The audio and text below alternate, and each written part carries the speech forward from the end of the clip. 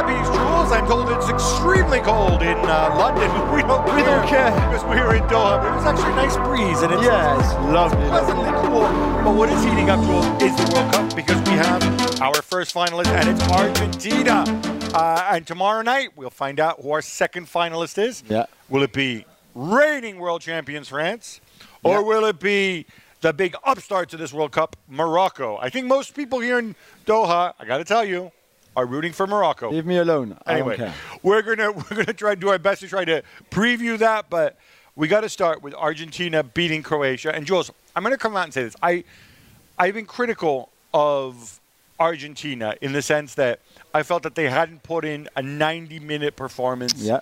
Maybe against Poland in the group stage, but certainly not against Australia, where they allowed Australia to get back into the game at 2-1 and had a scare at the end. Certainly not against Holland, where they generally dominated the game, but then eventually got back to 2-2, went to penalties. This was a commanding performance, and I think credit has to go to Scaloni. Some players obviously shown. Alvarez, Leandro Paredes, I thought as well. Rodrigo de Paul had a good game as too. And there was no Messi dependency. Messi was like the cherry on top with what he did for the third goal. In terms of growth, this is a team that's getting stronger as the tournament progresses. Yeah, which is what we kind of expected after the defeat against Saudi Arabia. We said you can't forget what happened before that and the run that they've went on under Scaloni leading into this World Cup. And yeah, that was a freak result. It really was. And nothing really went their way that day. But you knew that it was not going to go back to scratch. However, they had to find the right formula. They had to change a few things. I think Scaloni, certainly of the last four teams, the last four head managers, head coaches, is the one that has changed the most compared to the others. You can pretty tell me the starting 11 of the other three. With him, and as we saw again today, with the four central midfielders that started, he keeps trying tactically to outsmart you, to change something, as long as it's just Alvarez and Messi up front, because that doesn't change. It was interesting because obviously we talked about this before, the way Croatia beat Brazil. Zlatko Dalic says, I have the best midfield in the world. We can debate whether it's true or not, but I think it's pretty darn close in Mateo Kovacic, the Braz, and of course Luka Modric. And against Brazil, what did they do? They kept the ball, they outpossessed them, they made Brazil chase them, and they picked their spots, and then eventually they prevailed. Now, Argentina, it was clear to me that this is what they were going to do because they're playing to their strengths. So how did Scaloni counter that? He went with four midfielders. He ditched the back three that we saw against the Dutch. He put Paredes in there. Yeah. You have another guy who can pass the ball. I'm not a big Paredes fan, although I thought he was very, very good this evening. We were both at the game. We just came back, by the way. If we look a little disheveled, you know why. And that really, really disrupted. Now, in the end, by the end of the game, you'll see that Croatia had 60% possession, whatever. But it doesn't matter because in terms of big chances, Croatia created very, very little. Only two set pieces, yeah. And I think to go back on Modric, because I think this stats, in a way, sums it up well. It started okay, started well, but then had his lowest passing accuracy of the whole World Cup.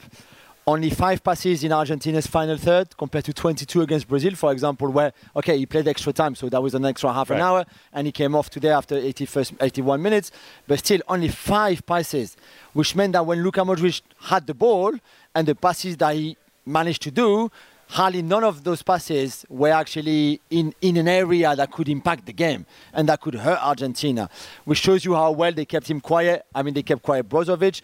Kovacic was a bit different because he's got more dynamism. That's what he does. He runs with the ball and he progresses with the ball so well.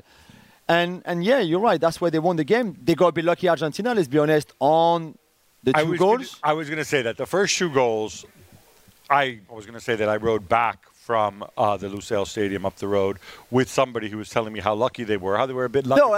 No, that person, of course, was you, Jules. Yeah, but you have to be honest, it's true.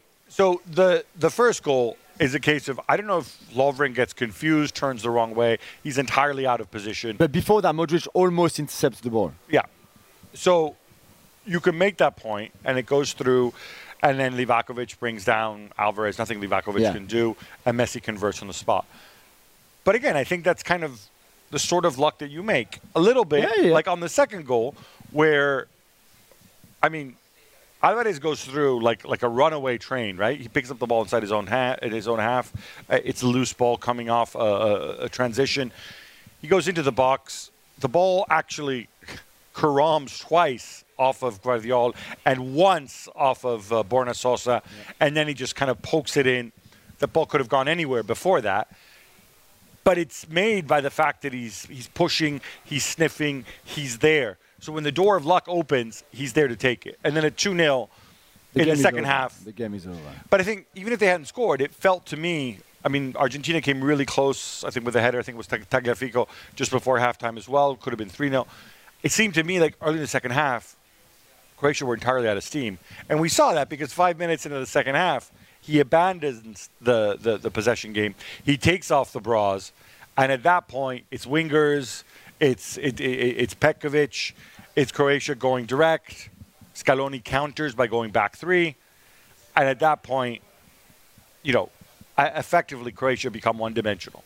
And they lose. Yeah, I mean, I thought the game was dead at halftime anyway, regardless of what anything Dalic could have done. I mean, they didn't believe in it either. They were just not on the day. They were just not good enough overall. And they didn't have a striker in this tournament. They went that far without a real striker, like a proper good striker. Kramaric thanks you. He's not very good. Petkovic thanks you. He's not very good either. Budimir thanks you. Even less.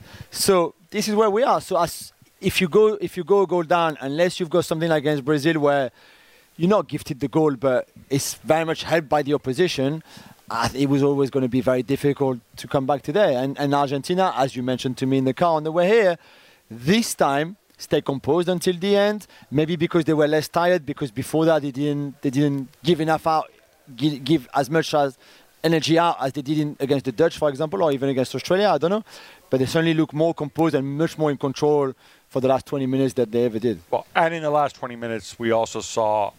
While you said the game was over at halftime, we saw what I thought was one of the more remarkable things that I've seen in a football pitch, and I've been watching World Cups and football for a very, very long time, and that is the goal that Messi sets up for Alvarez. Messi receives the ball on the right inside his, kind of just inside the Croatia half. He has Josko Guardiola on him, who is not just one of the outstanding center backs in this tournament, one of the outstanding center backs in Europe. He's a guy who's 15 years younger than Messi. Yeah. And you figure, if Messi's going to beat, at least what I figured, Messi's going to do a bit of skill. He's going to nutmeg him or something. He's going to make him fall over, and he's going to scurry away from him. That's how he can beat him. Or Messi's going to draw him and other defenders to him, and he's going to pull off a ridiculous pass, like for the goal against the Dutch, right? Where when he draws people in and whatever. Instead, Messi runs, the ball sticks to his foot. It seems like he takes a million steps, right? And he ends up beating Guardiola through athleticism. Skill obviously as well, because the ball sticks to him. Yeah, but he ultimately runs around him. True, but the dummy, how do you do that? The dummy is outstanding. For me, the dummy is outstanding. I mean, he turns him over twice, which is really remarkable. But then he goes around him. He turns him over. Then he's in the box, so he gives away a penalty, Guardiola. I think Guardiola is limited once Messi has turned him over the second time, because otherwise it's a foul. But I thought that Guardiola would have literally cut him in two way at the start of the move, and instead, once Messi's in the rhythm like that, you can't stop him. I thought that was amazing. I thought that was really special. One of the best pieces of skill that I've seen in this World Cup. Yeah, completely. Now, in terms of numbers, obviously Messi setting up Alvarez for that goal. Alvarez with the 2 goals. Alvarez got 7 goals now in 8 starts for Argentina. He's proven so good. And you know what I love tonight, which we noticed already against the Dutch as well, is that, well, I mean, he presses a lot and runs a lot. This is what he does. But also, everything that he does, all the runs that he makes, that either stretch the defense. He can come short as well, and he did it a few times tonight. But he's looking for that runs, those runs over the top, and the runs that will stretch that defense, which, for example, Brazil never really did against Croatia. No. Whereas this time, when you don't just play in front of Lovren and Guardiola, it's far harder for them, like we saw in the first goal, where Lovren is just like, whoa, whoa, whoa. And Alvarez brings you that. It's not perfect, and he's still very young, but what a future he has. The amount of running that Alvarez does. Look, I don't know if he's ever going to be a prolific goal scorer. On the way over, we bumped into Hernan Crespo's and later in the studio next door. Yeah. And then just outside here was Sergio Aguero, right? So those 2 guys, 2 legit goal scorers to the forwards. I don't know if Alvarez will grow into be that type of player in terms of goal production. But in terms of running and effort, because you talked about him pressing for Argentina. Yeah. Pressing is something that needs to be collective. When the other guy up with you is Lionel Messi, it's not going to be collective pressing. It means you have to, because otherwise you just run around, like a maniac on your own. Really, on your own, yeah. And there's an intelligence, there's an incredible work rate to the way this guy moves because he's not getting the help from Messi. Understandably. Nobody's having a knock from Messi. Calm down, Messi fans. I thought that was exceptional. In terms of Messi, some numbers. Messi scored his 11th World Cup goal. He's well behind the record. He's not going to beat it this World Cup unless he scores, I think, 5 goals in the final, which is messy, but it's still possible. But he became Argentina's all-time leading goal scorer at a World Cup, passing the legendary Lion King, Batigol, Gabriel Batistuta, and he equaled the record for appearances in a World Cup with 25 held by Lothar Matthäus, a record that we presume he's going to break. Going to break on Sunday in the final. Yeah, you would think so, and so I think now he's on 25. He will get to 26 if everything goes well for the final, which is likely to be his last ever World Cup game. I mean, come on, unless he plays at 39 in the US, which is very possible, but we don't have that vibe and that feeling right now.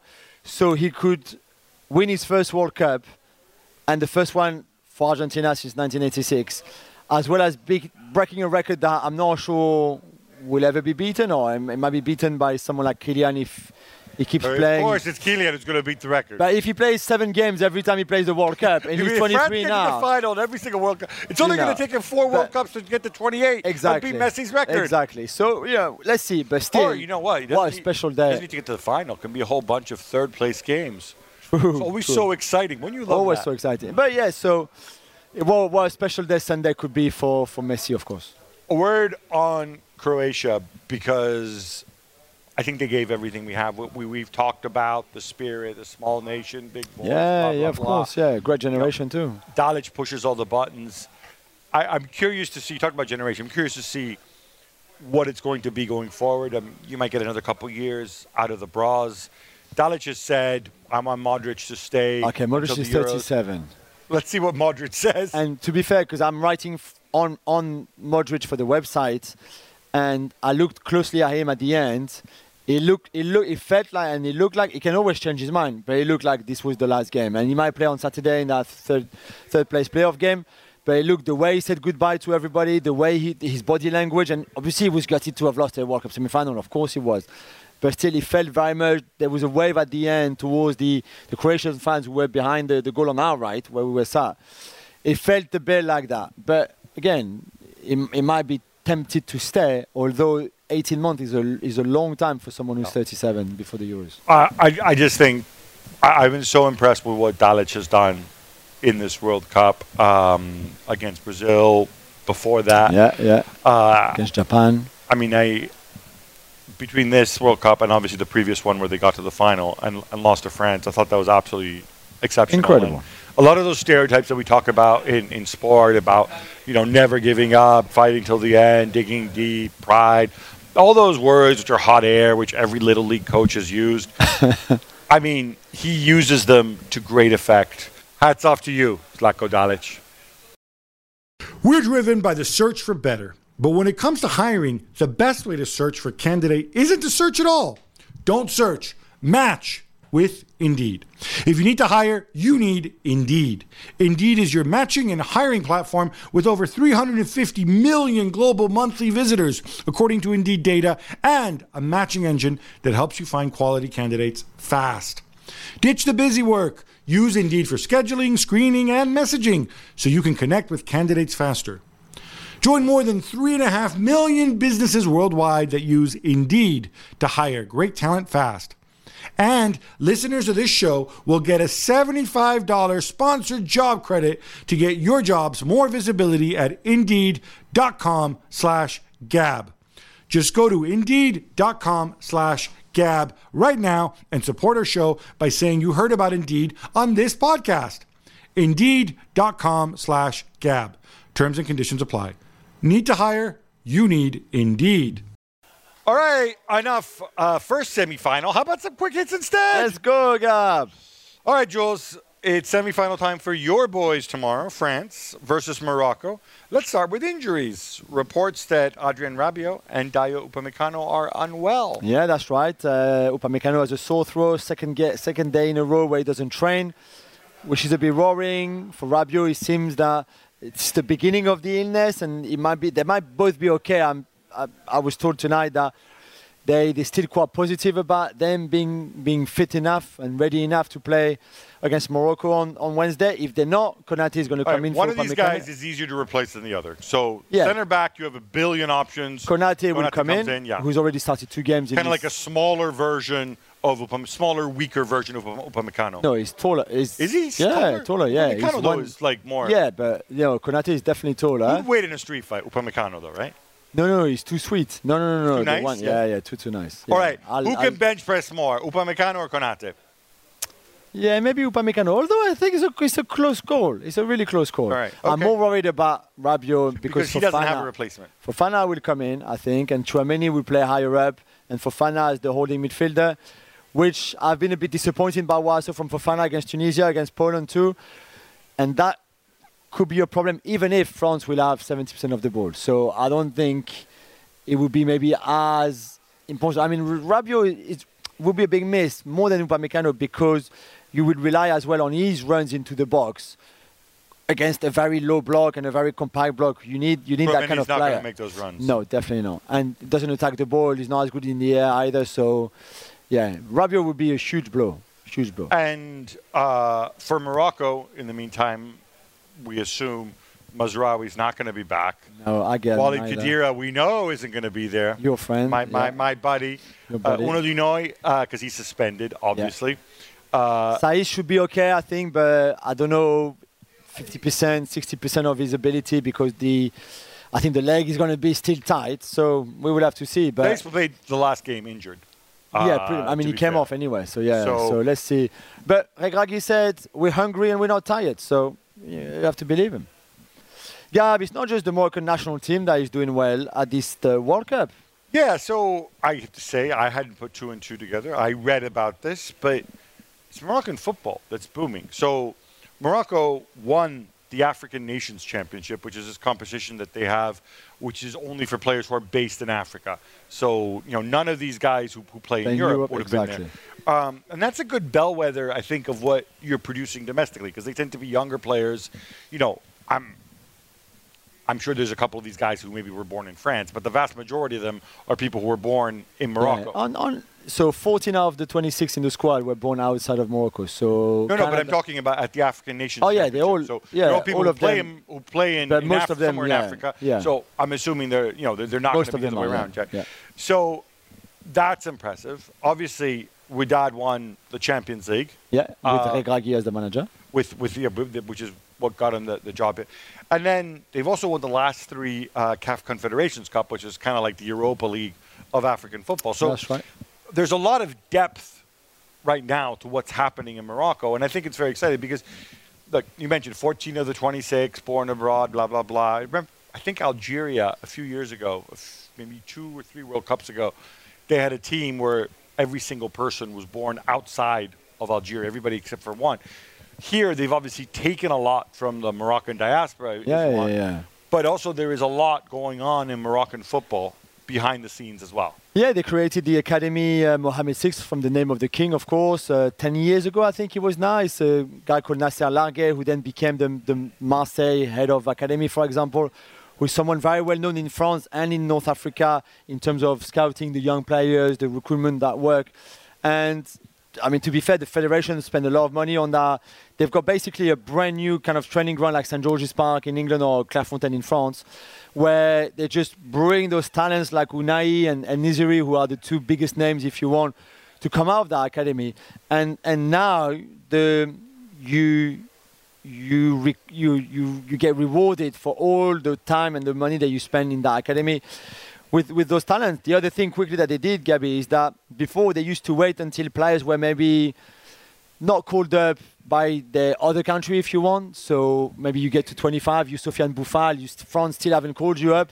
So Morocco comes to you and says, hey, why don't you come and play with us then? Right. Now they go much younger. So they've got this process and this structure in place where you're 14, 15, they know that one of your parents or your grandparents are from Morocco, even if you don't live there. And they say, why don't you come and see our structure? You can train with us. If you want, you can play. You don't need to take a decision now because you've got until playing for the first team that really when it matters. And I think that has worked really well with Hakimi, for example, that they went and get when he was 16, instead of waiting to see if maybe Spain was calling him up. And I think that also is part of the reason why they've been so successful on getting those players from the diaspora playing for them and not for their other countries. And it makes them feel involved because, as we know, like in this group, there's players who, for example, they don't speak Arabic or they speak very poor Arabic because they grew up. It wasn't part of their household at home. They may be of Moroccan descent, but they didn't speak it in their home. So it still makes them. They obviously feel a strong cultural connection. Yeah. This really, I think, has made a big difference. No, it's big. All right, Jules. Now we're gonna both pretend that we're bald. I'm closer to it than you are, I think. But let's channel our inner Stuart Robsons and play out the semi-final tactically. You touched upon this before. You expect low block. 70-odd% possession for France. Yeah, I think it's pretty simple. It's not a criticism at all of what Morocco are going to do. This is what they've been doing so far against Spain and Portugal. They've got no reason to change because it's working really well. They are the best defense in this World Cup for a reason. Although he came under the previous manager, Valida Ilodzic, who defensively was very good and sort of like drilled them very well. And that is what they're going to do, and then play on the counter with Ziyech and Bouffal and Niziri as well. Use the set pieces.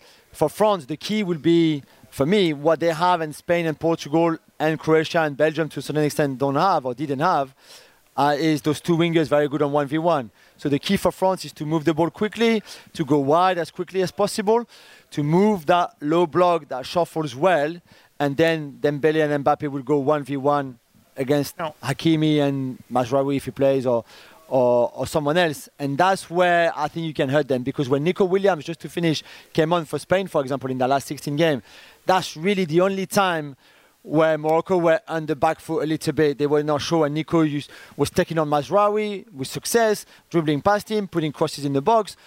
France will have Giroud in the box, and if Mbappe and Dembele can make those differences on the wings, then I think we create danger. I would agree with you on paper. The one thing that I'm wondering a little bit, this is still Didier Deschamps, and he won the last World Cup, obviously with a lower block and hitting on the break.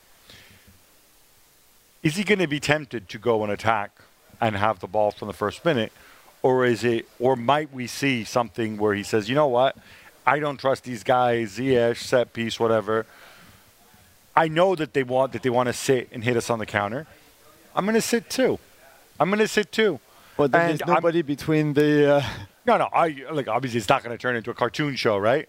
But, instead of sending Teo with the wingers and so on, just being more conservative himself, trying to draw them out that way. Maybe. I don't think so. But maybe that's an option. I mean, the French don't like being favorite for that reason, is that they prefer hitting on the counter.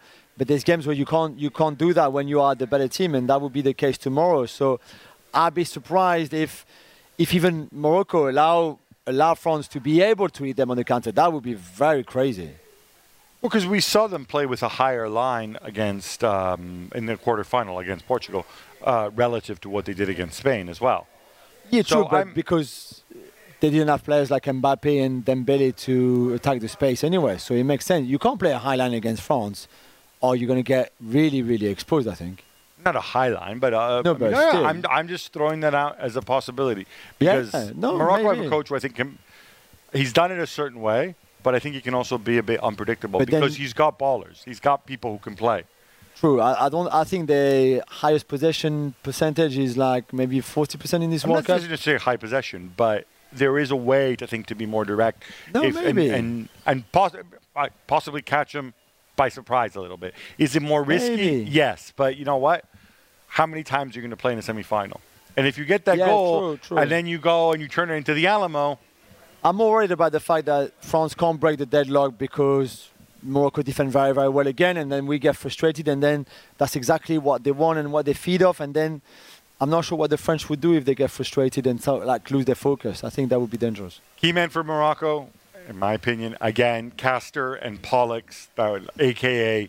Sofiane Amrabat and Unahi. You said name that no one would know who they are. I think we have a lot of very educated people in Greek mythology among our audience. Gab, the referee for France v Morocco is the Mexican Cesar Ramos. Care to speculate about who might get the final then, considering who's staying, who's still here, and who's gone home? You're mistaking me for Dale Johnson here? I think you love your referee trivia. So it's interesting because obviously... See? Already.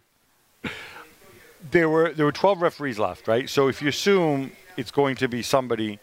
I thought Ramos was going to get to the final because he was close to perfect. He got very high ratings thus far. And obviously the nice thing about having a Mexican referee in the final, you have somebody who's totally confederation neutral and whatever else. And you can't get semis and final. No, that's not possible. No, you can't get semis and final.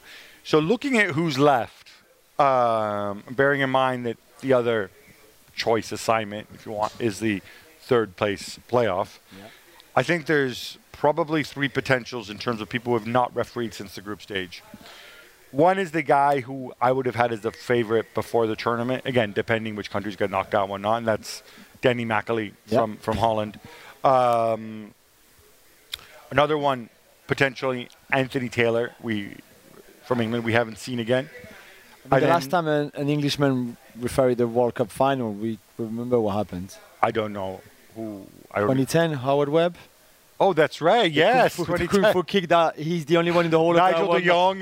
Not to have seen it. Oh, but what about when Graham Pohl refereed and gave out the 3 yellow cards? Stop. Stop it. I think Anthony Taylor's a good referee. It's interesting. McAlee was involved in a game where he was messed up. Where he made a mistake in the group game. I'm forgetting what group game it was.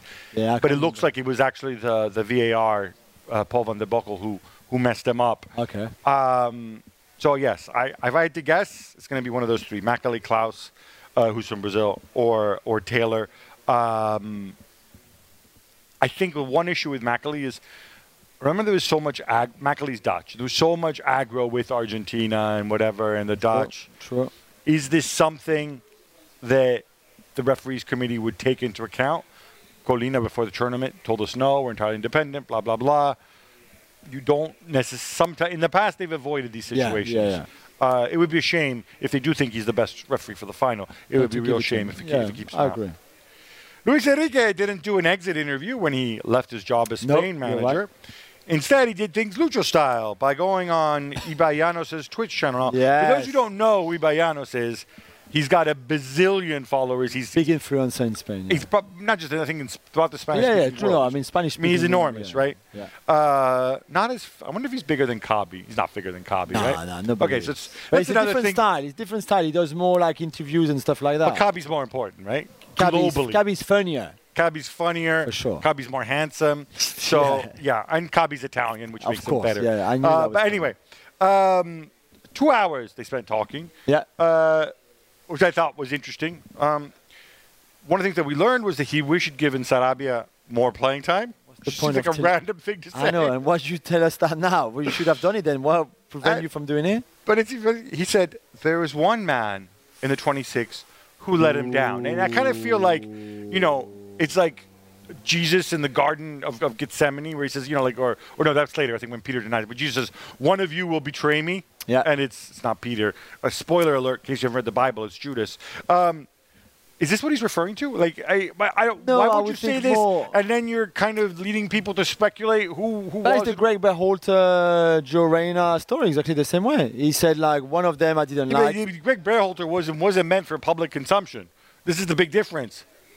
I know, but he still said this guy goes on Twitch. He knows he's talking in front of 2 million people. But Berhalter, we all knew that was We're going to get to anyway. that. We're going to get to that in a minute. So it's similar. I don't know why he felt the need when Ibai said to him, what would you change? I think that was the question. Yeah. And he said, well, that one player, so now everybody's obviously trying to find out who the guy is. So I don't think it's Pedri. I don't think it's Gavi either. But you have to just basically, we're not going to give you, but look who didn't play or who didn't play much at all. Or who played and played badly.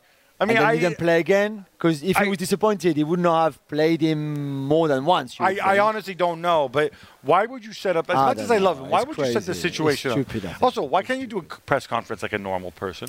Like, what are you? Who do you think you are, Bielsa? You're not Bielsa. Yeah, he loves that Twitch, doesn't he? He loves Twitch. Right, go and spend hours on Twitch on your own. Go get your. Now he's got plenty of time. He's got a lot of time on his hands now. Exactly.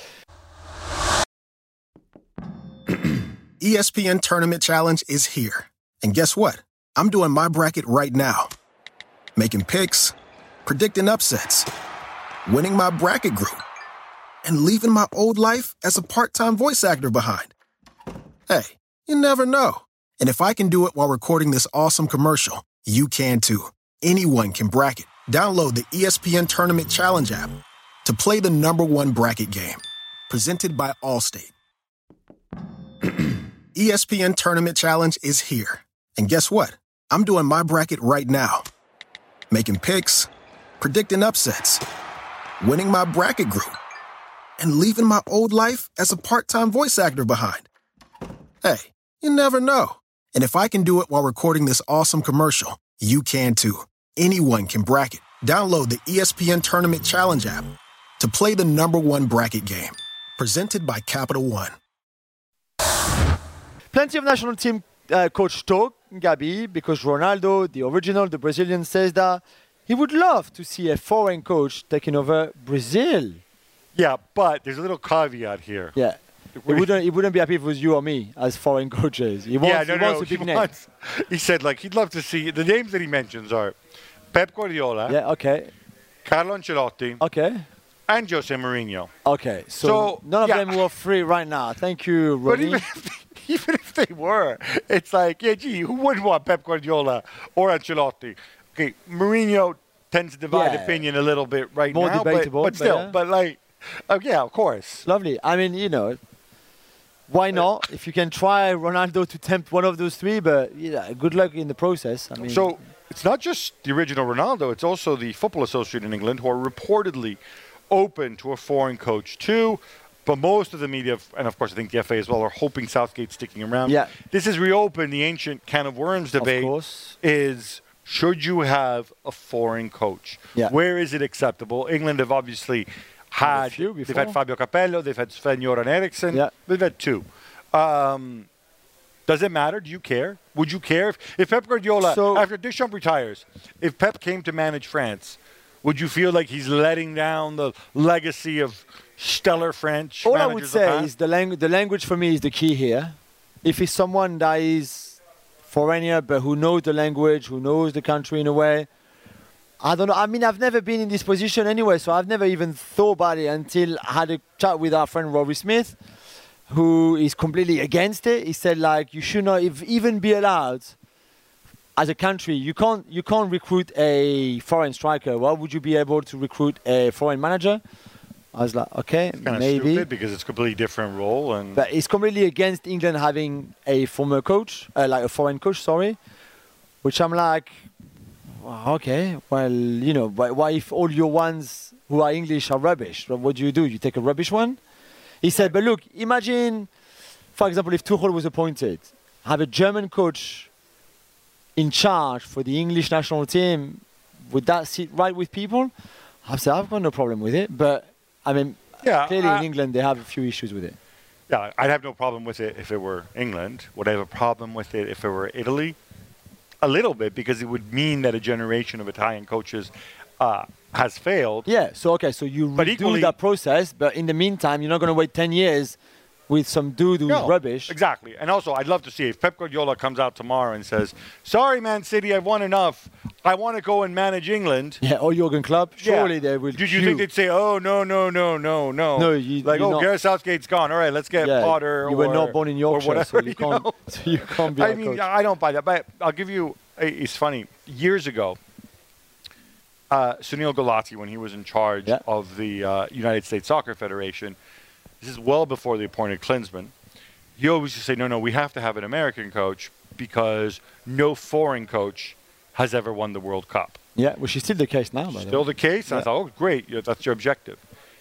But the retort is easy. No American coach has ever won the World Cup. Sure. No living English coach has ever won the World Cup. True as well. So I think you got to put it in context. It's a good point. It's not for everyone. Yeah, no, definitely.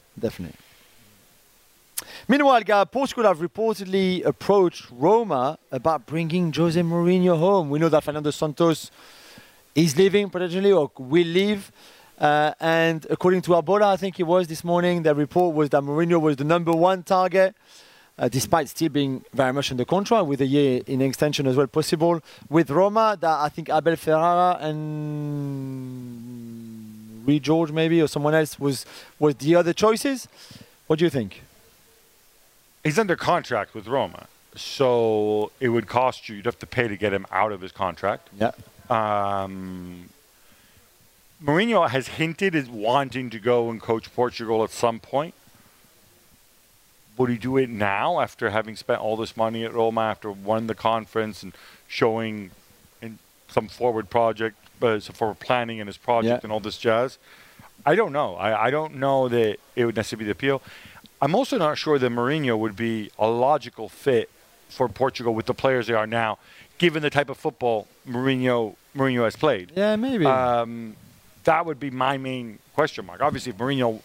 And it's not like they don't have enough great coaches, that can come and take over. Like, if there's one country that's got millions of great coaches, it's them. So, I think right now, sort of, if we're talking about outstanding coaches per capita, Portugal are probably number one by a mile. By a mile, indeed.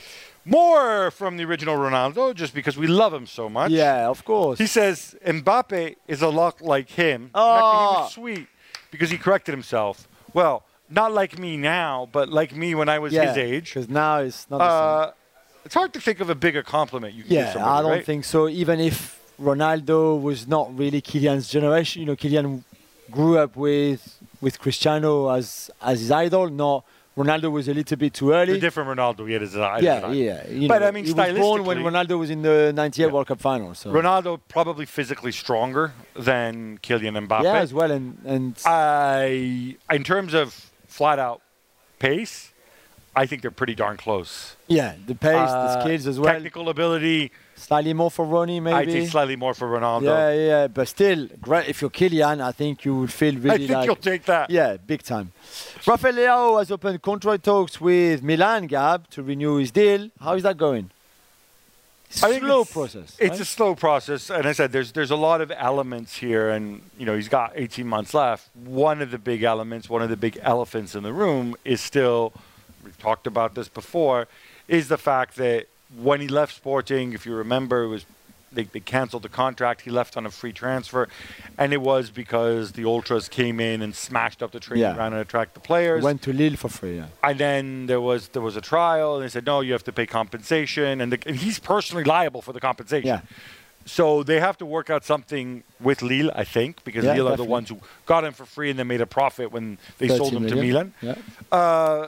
It's a difficult one. Obviously, there's a lot of clubs who are looking at this situation and who want Rafael Leao because, by the way, we're going to get to this in a second. If you think about it right now, Armando Broja injured at Chelsea. We're going to talk about him in a minute.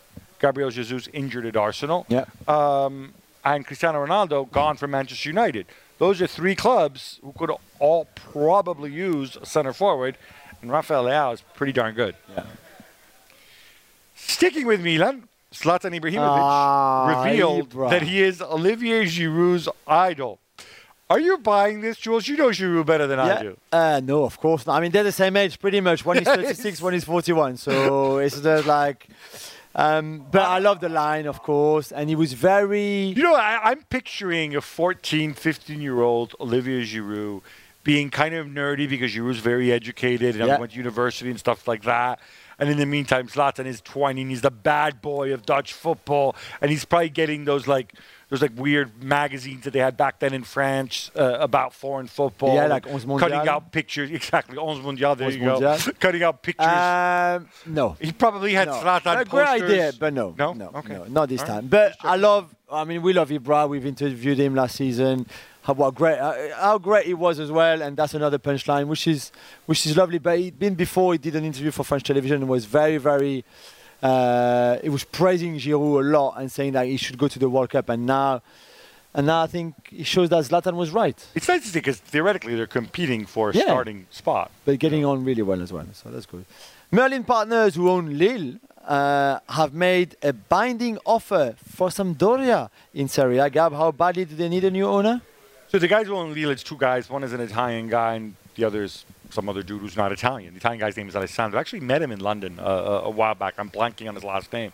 They're making an offer where, I mean, Sampdoria are nearly functionally bankrupt. Yeah. Their owner was Ferrero was literally in prison. Then he was under house arrest.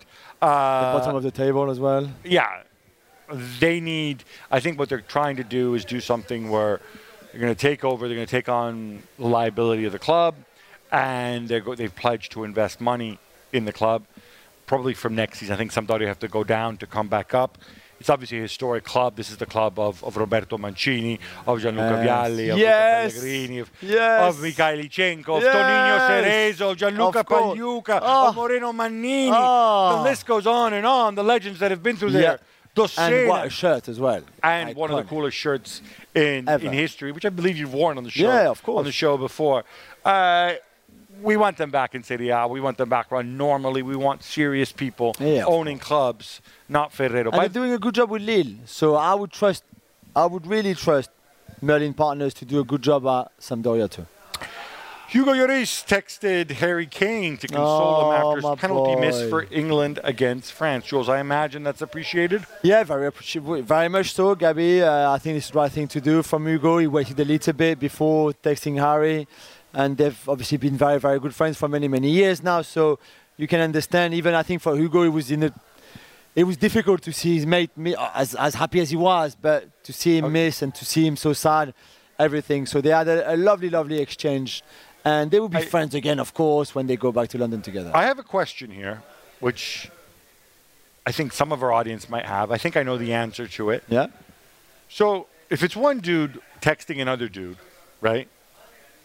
One of these two people must have revealed that they got the text. I'm assuming it was Harry Kane who said, "Oh, I got a nice text from Hugo." It's not like Hugo look at me, I'm so nice. No, I sent a nice text to Harry Kane. Because we asked him this morning at his press conference if he had spoken to Harry. So he said... Oh, okay. All right. So in that context... He didn't volunteer the information. No, it's not like when you give $1 million to charity and then you said, "Hey, by the way, I gave £1 million $1 million to charity." Gab, what happened to the 32-team Club World Cup, and FIFA's big plan to have it in the US in 2025? So obviously this was part of Gianni Infantino's plan. They were originally, I think, they were going to have one in Brazil, then they went away from it, and then this is something that UEFA don't like because they think it might detract from the Champions League. Yeah. Equally... It's a lot of clubs for a Club World Cup. Well... FIFA's point for the US is a very big country. There's lots of teams that are in the real World Cup. The idea from FIFA's perspective is we got rid of the Confederations Cup. Let's go and do this instead. The ECA, the European Club Association, met here. And obviously, not saying clubs in the rest of the world aren't important, but without the ECA, you don't have all the money and the interest because the ECA is what brings you Real Madrid and Manchester United and whatnot. Infantino didn't raise the subject supposedly because he didn't want it to get knocked down. I think it'll probably happen. It has to be done in such a way that UEFA are okay with it. Yeah. So they don't see it. I think if it's something every 4 years. Okay. The question I have is why do you go straight from? So what is it now? 6? Is it 6? Something like that? Yeah. Because you've got 6 to 32. Why don't you try, I don't know, let's say 12 to start with, and then maybe you can go to 16. So it's a nicer number. Yeah. No, but you know what I mean? Like, why jump straight from 6 or whatever it is to 32 and change, which would change the whole dynamic of the season for a lot of those clubs? No, because it wouldn't be during the season. It would be in the summer. It would be the summer. Sorry. It would mean that basically, ultimately would mean that instead of clubs going on tour in the US and in Asia, the ones who qualify would play here, and they would be paid a lot of money for it. And obviously, because you can't have 16 European teams, right? Yeah. If you have 32 teams, you could maybe have 12, 13, 14 big European teams, which means you then make a whole load more money, and then you can distribute, and FIFA have more money to give away. And the way FIFA officials get elected is they do things that generate money But by the way, It's very FIFA lose money on complicated. everything that they generate except for the World Cup, right? Yeah. So that was the thinking behind it. I just think you have to think it through, and there has to be a détente. There has to be some kind of peace between, obviously, South America and Europe on one side and FIFA on the other. Yeah. Sounds complicated to me, but that's it. Speaking of Club World Cups, I think it's far likelier, Jules, Yeah. that we're going to get a women's version before that. Wow. Okay. Are you also? It's all too complicated. No, Let's I mean, yeah, but they would not be 32 teams, right? No, I don't know. There might not be 32. Maybe there's 16. Yeah, exactly. But I think this to is grow something. the game, I think this is something that would be fantastic it would be great. because it's not something that would be dominated by the European clubs. In fact, my women's soccer, my WOSO sources tell me that most NWSL teams could more than hold their own 100%. against the top European 100%. sides. I think to grow the game, this could be very, very important. Very good. And I'm told it could happen even, obviously, the Women's World Cup next year in 2023. As early as 2024, they could be doing this. You'd have to figure out where in the summer, and whatever, how where you you put it. qualify. And, I think this would be really, really cool. You get, I don't know, maybe you get like the top 4 from NWSL, maybe the 4 semifinalists from the Champions League. You get a couple teams from Australia, a couple teams from South America, a couple teams from Asia. I know there's going to be differences in but levels, I'm with you completely. but this is the way forward. Yeah, I and I agree want to with know. I want to know what the best women's club team in the world is. Don't you? Yeah, for sure. I'm a big advocate of this. Gab, we could be getting the initial Super League verdict in the next 48 hours. You've been waiting for this. Not for the initial verdict, because the initial verdict is non-binding. Yeah. It's just the verdict of the Chief Justice. We're expecting it on Thursday. Right. Now, just to let you know, a lot of people are going to get very excited by this. But what I've been told from both sides, so both the UEFA side, who kind of want to maintain the status quo, say football's not just a business, it has a certain sporting value and so on. So UEFA and by extension FIFA should continue running it. And by the other side, by the Super League clubs who say, no, we should run this ourselves. It's not fair that UEFA are both regulator and tournament organizer, whatever. The Chief Justice thing is not binding, and there's no guarantee that the court, it's not really a bellwether of which way the court goes. And because I've heard this, I've also seen reported, oh, no, it's an indication. I don't think it is an indication. I think the Chief Justice, their report will likely come closer to the UEFA side. Yeah. But I think we'll get an idea, because if he's 100% on the UEFA side, I don't think the final verdict will be too far away from the UEFA side. If he's a little closer to the middle, if he says, well, maybe UEFA, maybe UEFA should give more of a voice to clubs or whatever, maybe they shouldn't do this part, they shouldn't do that, they shouldn't take money from here, then I think we could get more of a final verdict on the other side. So it's a bellwether in that sense, but it's certainly no guarantee of how the final verdict's going to come. Yeah. And the final verdict, by the way, is expected in March, and depending how it goes, it could be cataclysmic. It could change the face of European football, as we've told you many times. João Felix has been strongly linked to Aston Villa, Jules, mostly by his agent, Uncle Indeed. George. But according to reports, he's not too keen. Should he be? Well, I think he wants to play in the Champions League to start with, and there's no guarantee right now that Aston Villa can say to him, listen, the next year, or in 2 years, or in 3 years, or in 4 years, we'll be there. So already you take a bit of a risk. Maybe you saw what happened to Coutinho, who went there, started okay, and now has disappeared from the team, certainly before Unai Emery took over. And maybe for all we know, he doesn't want to play in England. Maybe he doesn't feel like that suits his style, and maybe he's got a point. And unless he plays for City, for example, maybe he's not too keen. I don't know. But you can't tell me that Aston Villa is the most appealing club right now that could go after João Felix, right? It's weird that this Villa line came out. I mean, I don't know if Emery said, oh, yes, I like João Felix. I like his talent. If you're a coach, you might want to he's take a talented player, right? Yeah, he's a very good player. But wouldn't you expect other teams bigger teams to come forward to say, I want to work with you, I want to be patient? I mean, he's not that damaged goods at this stage, is he? No. Well, I disagree with that. 6 months loan at Wolves? Oh my God, imagine that. That's the next phone call from Uncle George.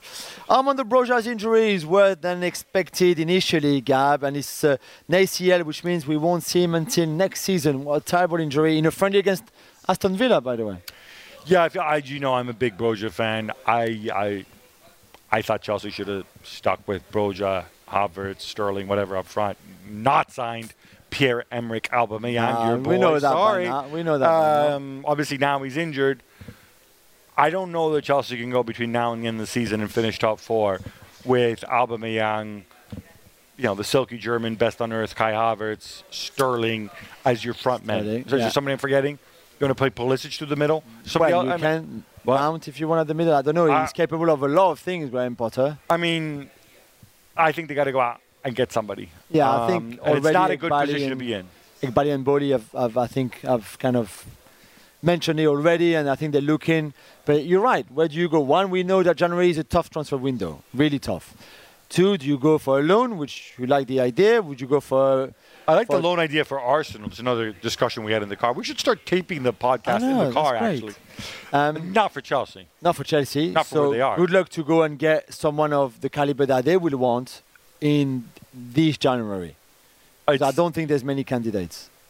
What about the guy who scored a ton of goals for many, many years? In fact, I believe he scored more international goals than any man alive. Christian Sinclair has many more than he does, of course.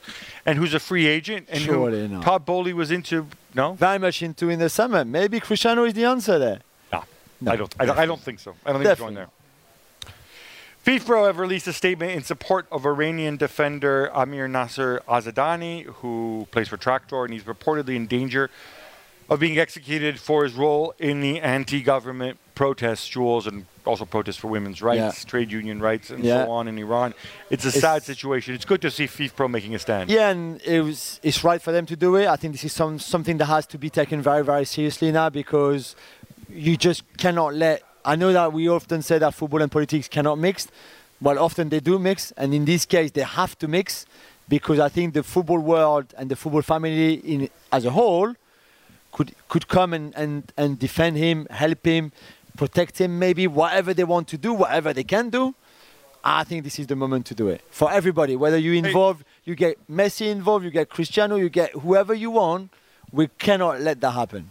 It's funny because when we talk about football and politics mixing, and obviously it's been a big issue in this World Cup. Yeah, especially, One of the arguments around it is that there are certain values which are universal human values, right? So against racial discrimination, right? We say these are universal human values, and so it's not political to say, do not racially discriminate. I personally, my view, I think we can get enough of humanity together to say that unless you've committed treason or murder, you cannot be executed. You can go to prison. So, I'm not sure you should go to prison for protesting for women's rights. But that's a different one. But they say, no, but that's fine. But that's taking a stronger view, right? But the thing is, some countries have capital punishment. Whatever your view is on it, personally I'm against it, but whatever. We should have a line that you cannot be executed for speaking your mind, which is what this guy was doing, right? I think we can move the bar a little more. 40 years ago, when we had apartheid, or maybe more than that, 60 years ago, we maybe couldn't go and demand, not to have discrimination. Maybe FIFA wasn't in a position to do that. Today they are, right? I think at the same time, we can also move it. For speaking your mind, you cannot be executed. I don't think it's a big ask. I think it's a baby step, and I think it's the least that this guy deserves. And then you want to put him on trial. We're not interfering with your legal system. Again, I have my views on it. You have yours. I imagine they're pretty much aligned on this point. Think so. But to say you can't put somebody to death like this, whether he's a footballer or not, I think that should be a minimum step. Definitely. And finally, Gab, Pele's condition is stable, but he's still in hospital. We know what to do, right? That's right. Ore, get better soon. We miss you. We want you. We want your old age to be happy and filled with joy and serenity. Condition again stable. That's encouraging. But we're all with them. I think the whole world. You saw the outpouring. Yeah, of course. There's no question the number of lives that Pelé touched.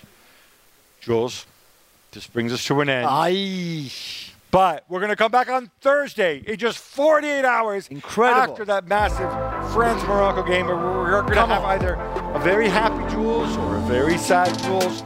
We will debrief that game. We will look ahead. We're going to preview the final. It's all coming your way in just 48 hours. Until then, love the game, love your neighbor, love yourself. We're driven by the search for better. But when it comes to hiring, the best way to search for a candidate is to not search at all. Don't search. Match with Indeed. If you need to hire, you need Indeed. Indeed is your matching and hiring platform with over 350 million global monthly visitors, according to Indeed data, and a matching engine that helps you find quality candidates fast. Ditch the busy work. Use Indeed for scheduling, screening, and messaging so you can connect with candidates faster. And Indeed doesn't just help you hire faster. 93% of employers agree Indeed delivers the highest quality matches compared to other job sites, according to a recent Indeed survey. Leveraging over 140 million qualifications and preferences every day, Indeed's matching engine is constantly learning from your preferences. So the more you use Indeed, the better it gets. Join more than 3.5 million businesses worldwide that use Indeed to hire great talent fast. And listeners of this show will get a $75 sponsored job credit to get your jobs more visibility at Indeed.com/Gab. Just go to Indeed.com/Gab right now and support our show by saying you heard about Indeed on this podcast. Indeed.com/Gab. Terms and conditions apply. Need to hire? You need Indeed.